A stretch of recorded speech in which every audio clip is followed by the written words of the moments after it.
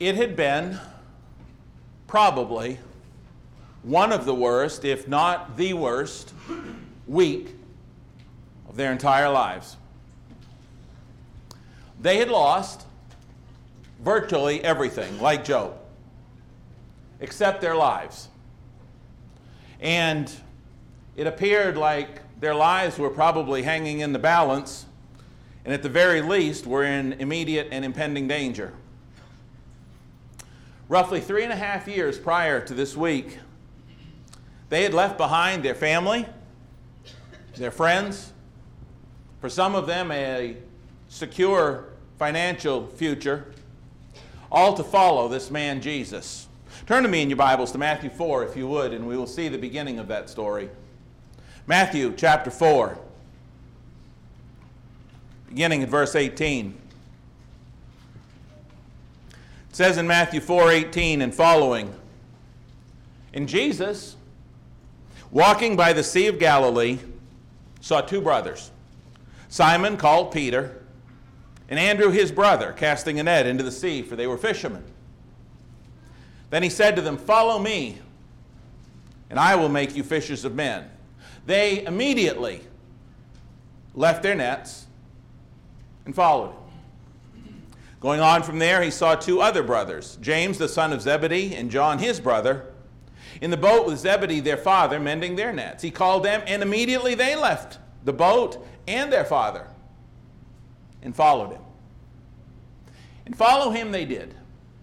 They followed him for the next 3.5 years. They followed him through thick and through thin. They followed him through joy and through pain. They followed him through opposition and acceptance. And they followed him through countless miles and miracles and messages. And the things they saw and experienced, the things that they saw, some of which no man alive, either before them or after them, would ever have the incredible experience of seeing again. Can you imagine being in that boat? Those of you that have been out, maybe deep sea fishing, maybe in high winds and waves, and to see Jesus all of a sudden say, "Peace, be still," and I mean flat, calm like the carpet. Wouldn't that have been incredible?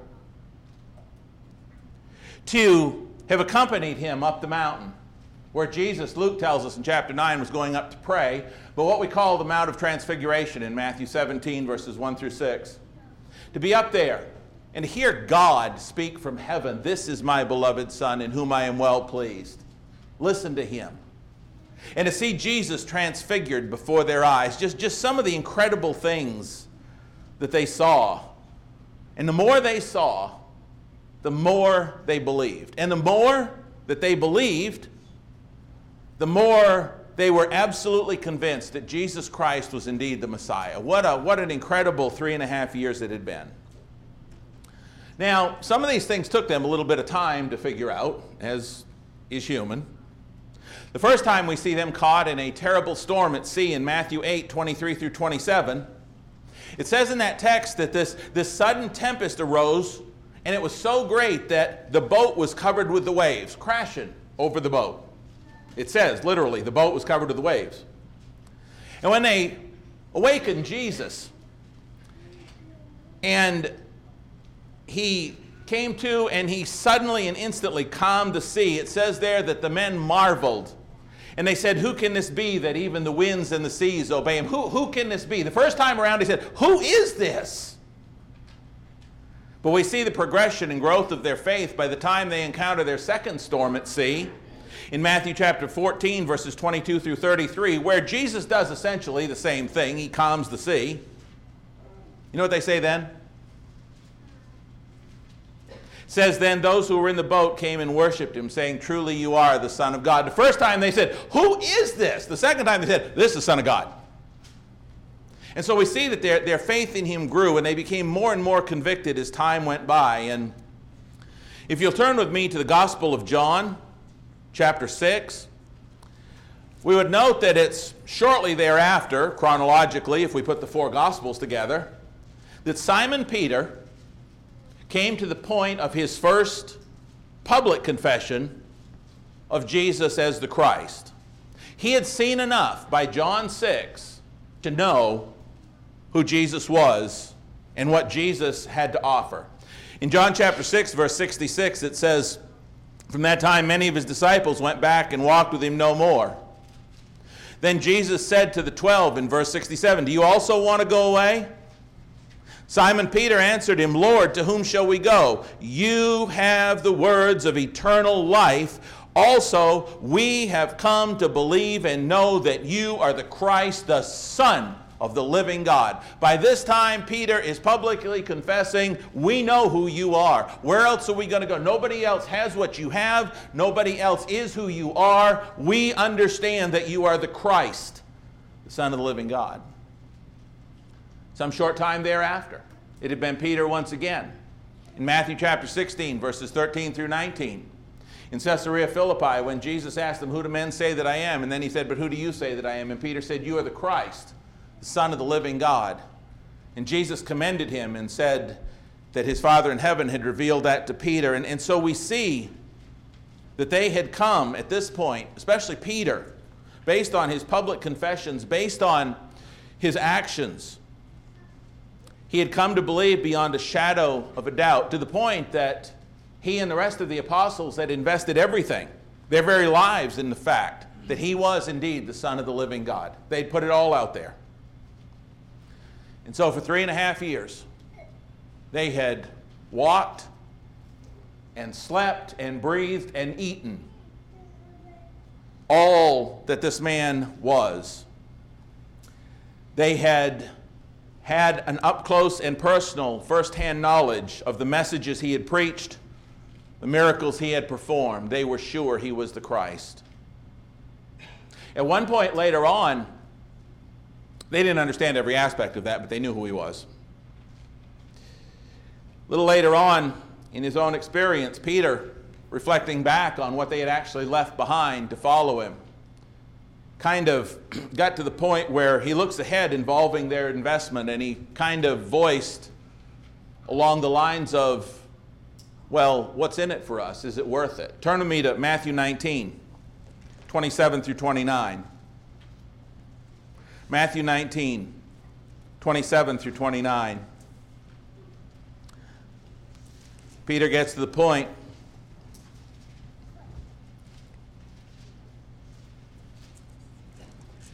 where he asks this.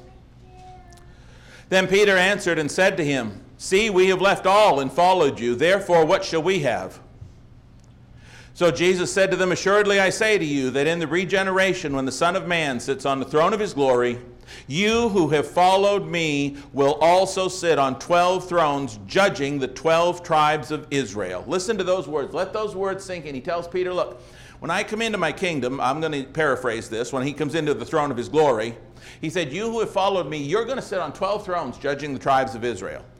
And everyone who has left houses or brothers or sisters or father or mother or wife or children or lands for my name's sake shall receive 100-fold and inherit eternal life." And they believed that. Peter was asking, "What about us?" And Jesus said, "This is what you're going to have.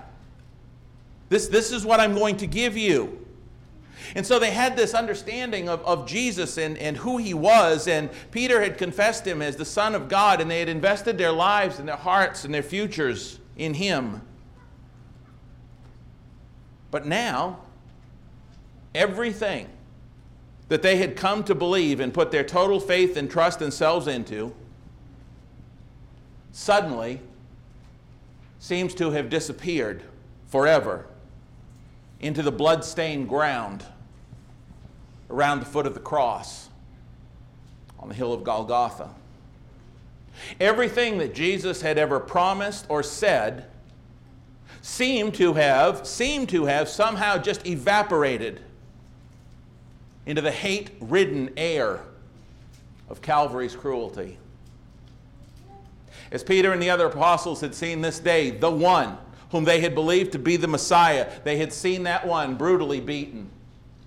They had seen him scourged. They had seen him crucified, virtually butchered right in front of their very eyes. And now, he was dead. He He was dead. The one in whom they'd placed all their hopes was now dead. This was unthinkable. This was unbearable. This was unbelievable. Put yourself in their shoes. Forget that we have the rest of the New Testament. Think about what these men had lost that Friday morning in their eyes. Had only been just that past Thursday evening, after celebrating the Passover with them, that Jesus had gone to the Garden of Gethsemane, as he often did, to pray, and there Judas had showed up with a whole group of people to arrest Jesus. Peter tried valiantly. He'd taken out the sword and he'd cut off Malchus, the servant of the high priest here, and he was ready to fight, but Jesus had told him, put your sword back in its sheath. At that point, Peter and the rest of the apostles had fled the scene, leaving Jesus to his fate. I want you to imagine yourself as Peter for a few minutes. How'd you like to live with that guilt? It gets worse, not better. That night in the courtyard, 3 times, Peter was asked, aren't you one of his followers? And he denied it vehemently. 3rd time with a curse. Let me ask you how you'd have felt at that point.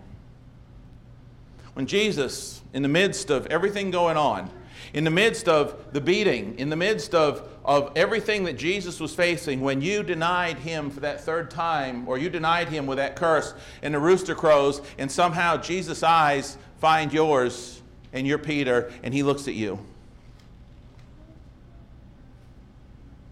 Scripture tells us that Peter went outside and wept bitterly. On top of all of this, what all-consuming, gut-wrenching guilt Peter must have had. How Peter must have hated himself. Have you ever done something as a Christian you say, oh Lord, why did I do that? Why did I say that? Why did I think that? Have you? Most people probably could say yes. And now, the guilt, the conscience, the second-guessing, and the grief were almost unbearable for Peter. For all he knew, at any time, there could be a contingent show up at the door to arrest him as a follower of Jesus. For all he knew, it was going to be a very long, dark, lonely, dreary, terrifying, and guilt-ridden night, every second seeming like it took an eternity to pass. Have you ever had a night like that? Have you ever had a night even close to that? So deep in doubt, so deep in grief, so deep in pain, so deep in guilt that you're barely able to breathe. Maybe a night like the divinely inspired pen of King David when he wrote in Psalm 6:6-8, I am weary with my groaning. All night I make my bed swim. I drench my couch with my tears. My eye wastes away because of grief. It grows old because of all my enemies. If you have, then you understand where Peter is to some small degree. And if so, the point of tonight's sermon is you need to even more so understand where Jesus is at that point. You need to understand where and what Jesus is and what he is about to do. If you don't understand anything else from this sermon, the lesson you must understand and take from it tonight and never forget in any circumstance ever again is the one that is about to be made. You ready? Here we go. Saturday night must have been an excruciatingly difficult additional night for Peter. Friday night, after seeing Jesus die, Saturday night must have been a very difficult, sleepless type night for Peter. But then look what we find Sunday morning. Turn to me in your Bibles to Mark 16. Mark 16.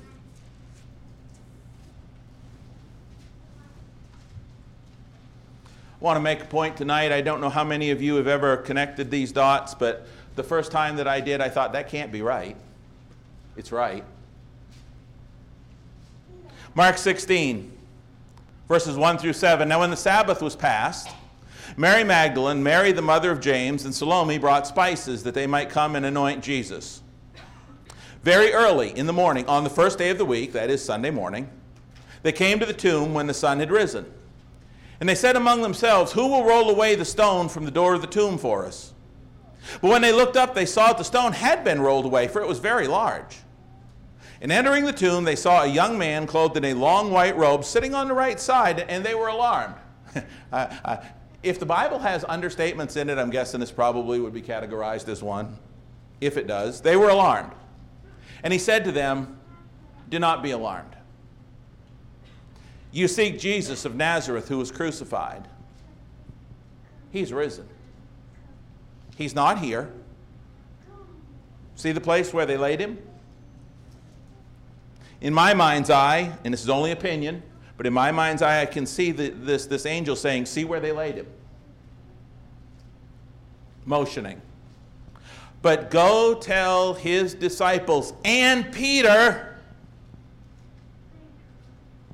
guilt-ridden, long night, denying Peter, "go tell Peter, my disciples and Peter, that he is going before you into Galilee. There you will see him as he said to you." Now, I've often made the point, because it's always intrigued me, that the words "and Peter" are there. God had a special message for Peter. Peter had denied him and done all those things that we've talked about at length before, as well as tonight. And Peter, in his guilt, needed special assurance that Jesus still loved him. And so the angel here says, "Tell my disciples and Peter." But what I want us to see tonight, there's so much more here in this verse. There's so much more here in this verse. I want you to notice with me, please, in this verse, where does it say Jesus is going to meet them? Go tell his disciples and Peter that he is going before you into Galilee. There you will see him. The message could not be clearer. You need to go meet Jesus in Galilee. He's going to meet you there. That's what you need to do. Galilee. Matter of fact, the title of tonight's sermon is "Meet Me in Galilee." You'll see why shortly. Galilee was the same place that Jesus had told them just before his arrest that night that he would meet them, or they would meet him after the resurrection. He told them that right in the middle of his discussion with Peter, that Peter would deny him 3 times. Right in the middle of that discussion, in Matthew 26 and verse 32, Jesus had said to them before he was ever arrested that after his resurrection he would meet them in Galilee. This is key, in Galilee. So both Jesus, in Matthew 26:32, and the angel at the tomb, as we just read in Mark 16 and verse 7, both tell his disciples that he will meet them post-resurrection in Galilee. As clear as it can be.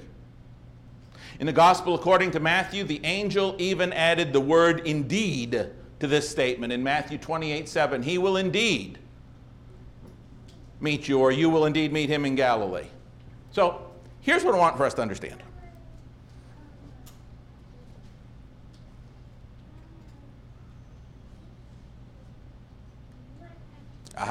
Okay, watch this very closely. Right here is Jerusalem. Jesus is crucified just outside of Jerusalem.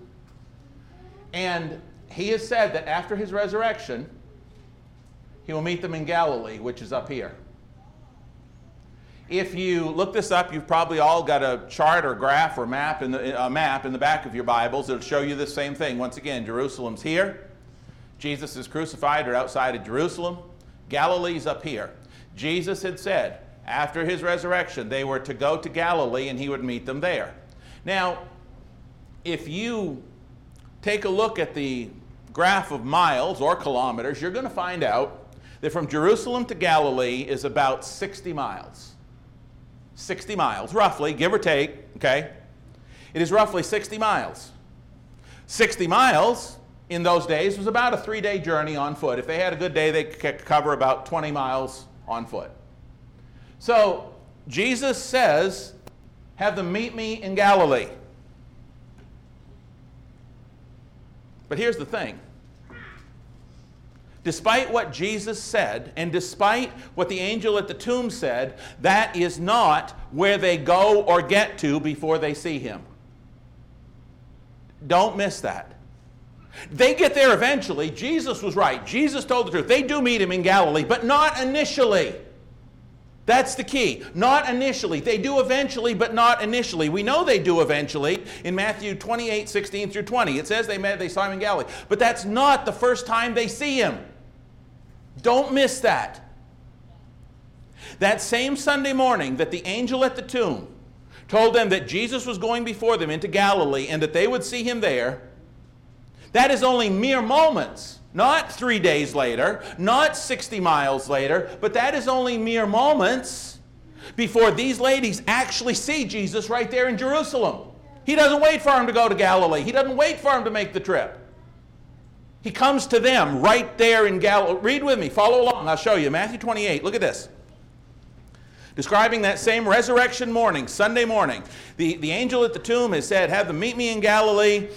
We see Matthew's account of it in Matthew 28, beginning at verse 5. It says, but the angel answered and said to the women, do not be afraid. I know you seek Jesus who was crucified. He is not here. He is risen as he said. Come see the place where the Lord lay.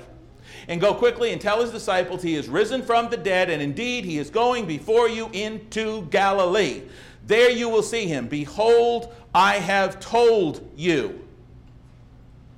You've got to go make this 3-day journey to see Jesus. So they went out quickly from the tomb with fear and great joy, ran to bring his disciples word, and as they went to tell his disciples, Jesus met them. Jesus met them, saying, rejoice. So they came and held him by the feet, and they worshipped him. And Jesus said to them, do not be afraid. Go and tell my brethren to go to Galilee, and there they will see me. But brethren, what we got to understand is despite that being the message he gave them, they didn't have to wait till they got to Galilee to see him. The men didn't either. But we'll get there in a minute. Apparently, Mary Magdalene, from whom he had driven out 7 demons, according to Luke 8, 1 through 3, had stayed behind when she got there to the empty tomb that morning. She had stayed behind, weeping and heartbroken, because it appeared as though somebody had taken the body of her Lord Jesus.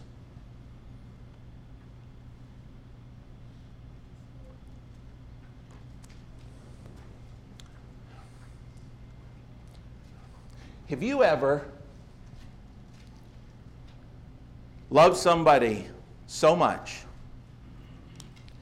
and you got the gift for them? The gift. This was the gift for husband, wife, children, whatever. I mean, this was the gift. This is what they'd always wanted. Maybe you gave your parents, I don't know, a 50th wedding anniversary to Hawaii or whatever. It's just some incredible gift. Something they'd wanted all their lives. Something that they needed so desperately or thought they did. Something they wanted. And have you ever had that experience where you're waiting for that date and you just can't wait any longer to give it to them? Because you know it's just going to light them up. I want you to take a look at this in that context. I want you to see this. Mary Magdalene, it had been an awful week for the disciples. Mary is standing there. She's weeping. She's heartbroken over the seemingly stolen body of Jesus. And like somebody with this incredible gift, they just can't wait to give to somebody they love so much. Jesus doesn't make her wait. Jesus doesn't make her make the 3-day trip to Galilee to see him. Apparently, she had suffered enough. And so Jesus shows up right there, right on the scene. Jesus comes to her in her darkest hour and her worst moment of pain. Don't miss that. Look with me in John 20, beginning at verse 11. You'll see him. You've been saying her along, meet me in Galilee. But here's this beautiful, sweet-spirited Mary Magdalene who just loved him so much, and she was suffering and struggling because she thought somebody had stolen the body of her Lord. And it's always impressed me in this particular text that she still calls him Lord. Even though she's seen him die, she still calls him Lord. He's still her Lord no matter what. What devotion, what dedication, even despite what they have seen happen to him. In John 20, verse 11, it says, Mary stood outside by the tomb weeping. And as she wept, she stooped down and looked into the tomb. And she saw 2 angels in white sitting, one at the head and the other at the feet, where the body of Jesus had lain. And they said to her, Woman, why are you weeping? She said to him, because they've taken away my Lord, and I don't know where they've laid him. Mary struggling.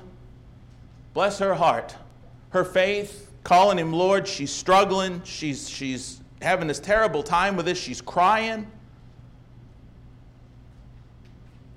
And Jesus, like that great giver of a gift that just can't make a person wait any longer, when she had said this, she turned around and saw Jesus standing there, and she didn't know that it was Jesus. And Jesus said to her, woman, why are you weeping? Whom are you seeking? You know, it's like having it in a little box they got to unwrap. You know, it's just that moment. You're just waiting to give him this incredible gift. She, supposing him to be the gardener, said to him, sir, if you've carried him away, tell me where you've laid him, and I'll take him away. She was willing to do anything. She was willing to go get the body of Jesus. She just loved him so much. And then Jesus says to her, and I would have loved to have been there to hear how he said it. So it's one of those times in the Bible you'd like to have heard his voice. Mary. In my mind, that's what Mary. Like, hello, Mary. Suppose that lit her up that morning. Jesus met her in her darkest hour, met her at the point of her most pain. He didn't wait, didn't make her wait. He came to her. Mary.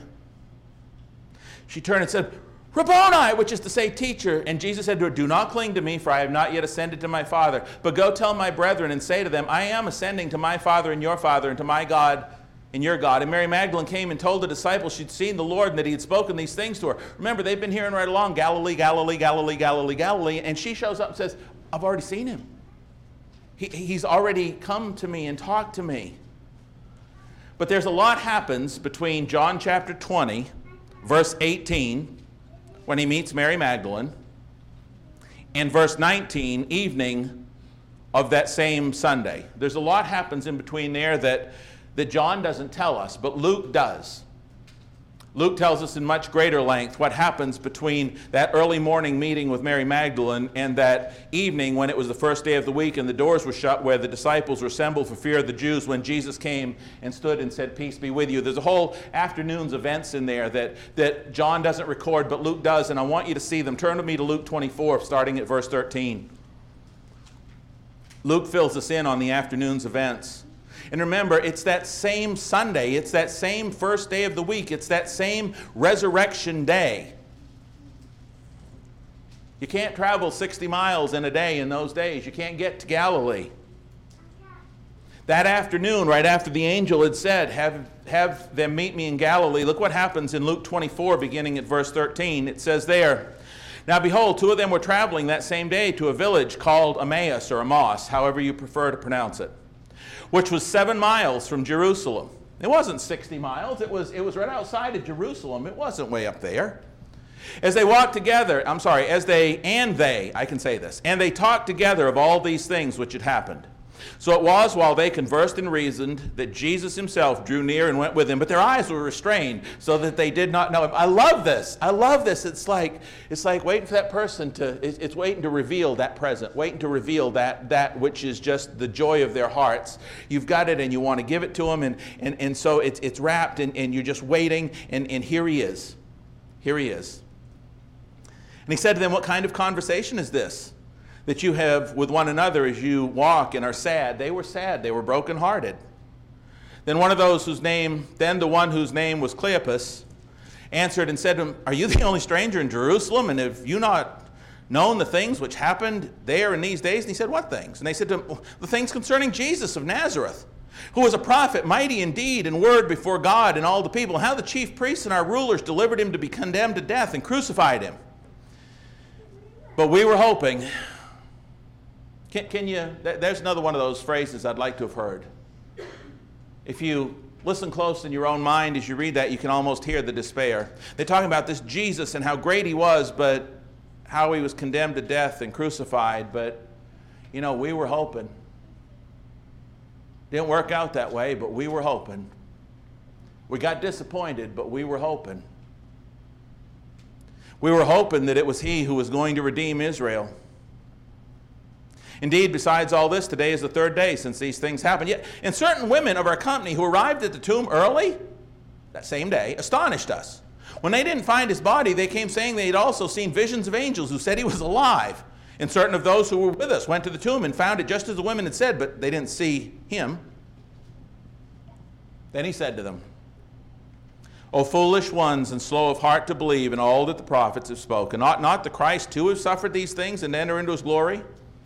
And beginning at Moses and all the prophets, he expounded to them in all the things, in all the scriptures, the things concerning himself. When they drew near to the village where they were going, he indicated he would have gone further, but they constrained him, saying, Abide with us. It's towards evening, and the day is far spent. And he went in to stay with them. This is Sunday evening, approaching the night.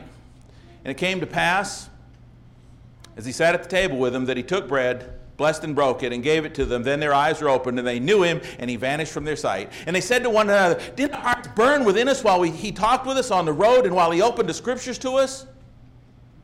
They walked a 7-mile journey up there. It's night's approaching, if not right on top of them. And then they get up at that very hour. They make the 7-mile trip back to Jerusalem and found the 11 and those who were with them gathered together, saying, The Lord is risen indeed and has appeared to Simon.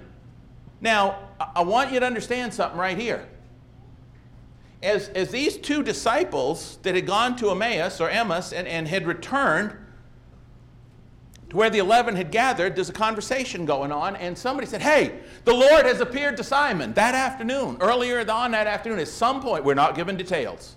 We're not given details of Peter's meeting or Jesus' meeting of Peter, but we do know this. Jesus did not make him wait for Galilee. Peter was too heavily burdened. And that afternoon, early evening, at some point, the disciples were discussing how the Lord had appeared to Simon. Later on in 1 Corinthians 15 and verse 5, Paul would confirm this fact that he appeared first to Simon.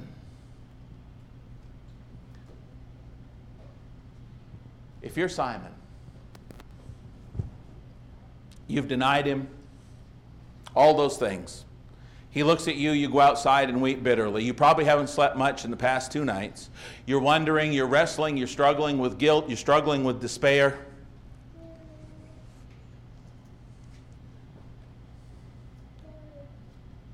And Jesus comes to you personally.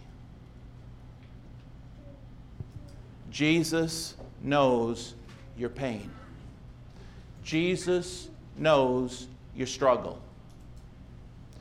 Jesus came to them and met them at their point of deepest pain. Verse 35, and they told about the things that had happened on the road and how he was known to them in the breaking of bread. And as they told these things, Jesus stood in the midst of them and said to them, Peace to you. Peace to you. Jesus, for whatever reason, I am not trying to figure out the mind of Jesus. That is way above my capability. I do not know the reason why he came to them unless it is because he knew they needed him then and there. He came to them in their struggle. He came to them. They had lost everything. He came to them at the point of their deepest pain to comfort them. He either could not or did not want to wait for them to have to make the 3-day trip to Galilee. Maybe Jesus knew, knowing all things, that they just didn't have it in them to make that trip. But whatever the reason was, he came to them when they needed him most. And that sends chills down my back. That is the God that is your God and my God. Jesus either could not or did not want to wait for them to make the 3-day trip to Galilee in order to share the great hope and joy and peace and message that he had for them. Now, of course, they eventually do go to Galilee. Jesus has said, Meet me in Galilee. Please do not go home tonight and say, Doug said that Jesus didn't tell them the truth. No. They did eventually go to Galilee. The Bible says that in Matthew 28, 16 through 20. So understand it. But also understand, he didn't wait. They hurt, and he didn't wait.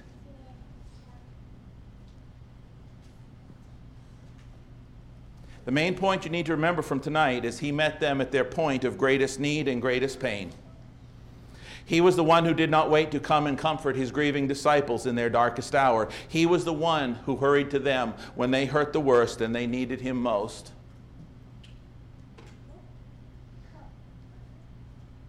I almost want to stop this sermon and just have a prayer.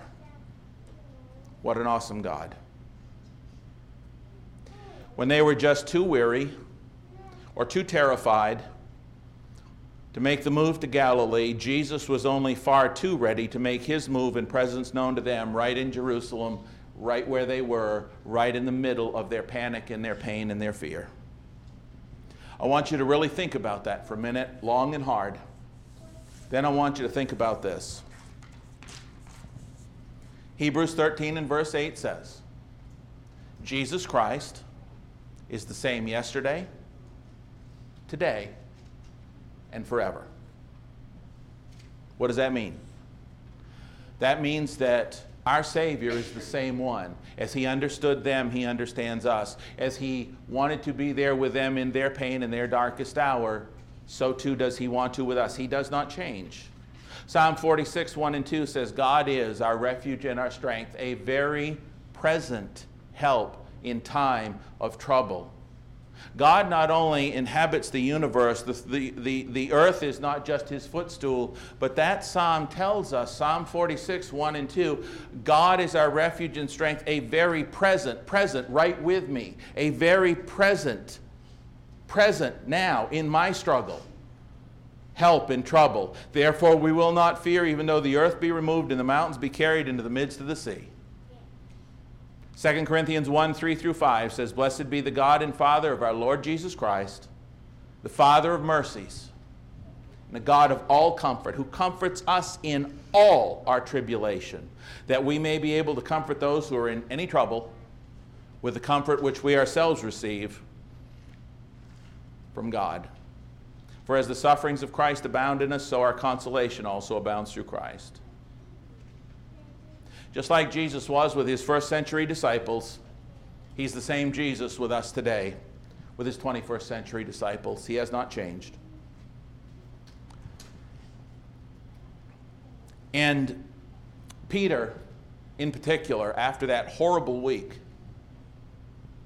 after that horrible, terrible, awful week when it seemed like his whole world was just ripped out from under him, when he was certainly guilt-ridden, when he was outside weeping bitterly, when surely what must have been sleepless nights, that Peter, the Lord appeared to him that Sunday at some point, as we are told in Luke 23 and 1 Corinthians 15:5. Sometime that Sunday afternoon, Jesus appeared to Peter, came to Peter in the midst of Peter's heartbrokenness over his own failures.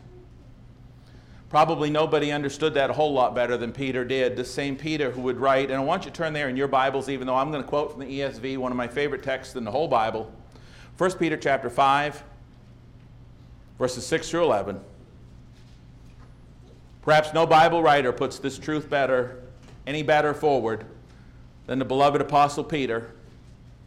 Probably for obvious reasons. Probably because of Peter's own first-hand experience with it. From the ESV, 1 Peter 5, 6 through 11, listen to this. Humble yourselves, therefore, under the mighty hand of God, so at the proper time he may exalt you, casting all your anxieties on him, because he cares for you. Don't take that to mean the whole church. Yes, he loves the whole church. Don't take that to mean all of us in general, although it's true in that sense. What does it say? It says, casting all your anxieties on him because he cares for you. Joel Powell. Connor Elward.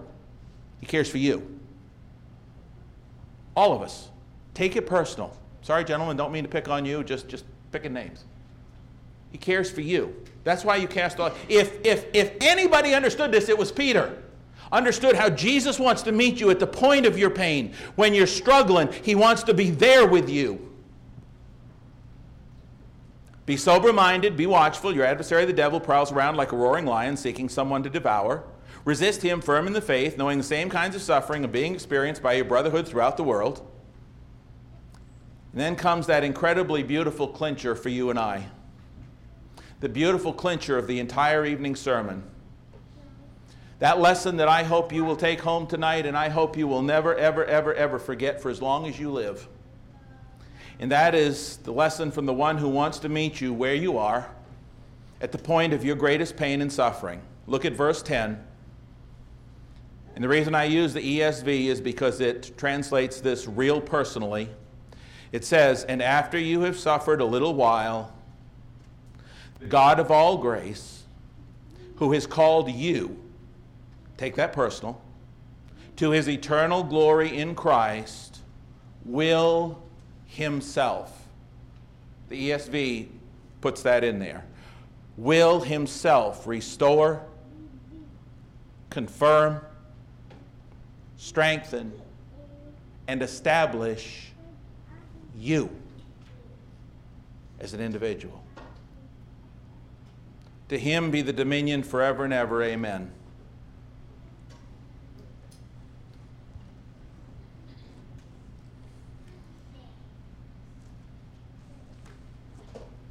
I don't know where you are in your life tonight. I don't know what you're struggling with. We talked this morning that we are a group of weary, worn, battle-scarred soldiers of the cross, all fighting the good fight every day, and how we all have our personal struggles that we have to deal with, and we do. And I don't know where your point of greatest pain lies. And if I did, chances are I couldn't do anything about it. I just don't have that kind of strength. We're all dealing with something. But I do know this.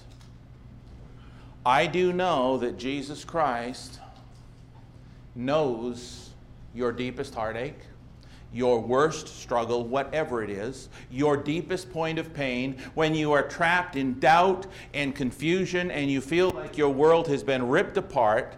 Jesus Christ not only knows, but he wants to meet you right there where you are. Sometimes we say, well, I just don't feel as though Jesus is with me. Then pray for God to open your eyes so you'll see him. Is it the same Jesus? Did he meet them where they needed him? Did he go to them in their pain? He hasn't changed. If we don't see him, maybe we need to pray that God will open our eyes to him being right there with us. God help us to have open eyes and to have the wisdom to see Jesus, because he hasn't changed. May you allow him to have total and complete dominion over you and your life and your struggles this week through his word. No matter what pain and suffering you may face, and may you allow him to comfort you and strengthen you. May you have eyes like the prophet's servant. May you have eyes to understand that more are those with us. More are those with us. That Jesus is with us when we struggle. He is so anxious to be a part and to heal and to help. The only way that he won't do that is if we don't want him to. Well, if we all want him to, and I believe we all do, maybe the reason we don't see him is because we need our eyes opened. But I'm telling you right now, Jesus wants to meet you where you hurt the most and comfort you the way nobody else can, no matter where you are. And he's not going to wait for you to make the 3-day trip to Galilee. What an awesome God.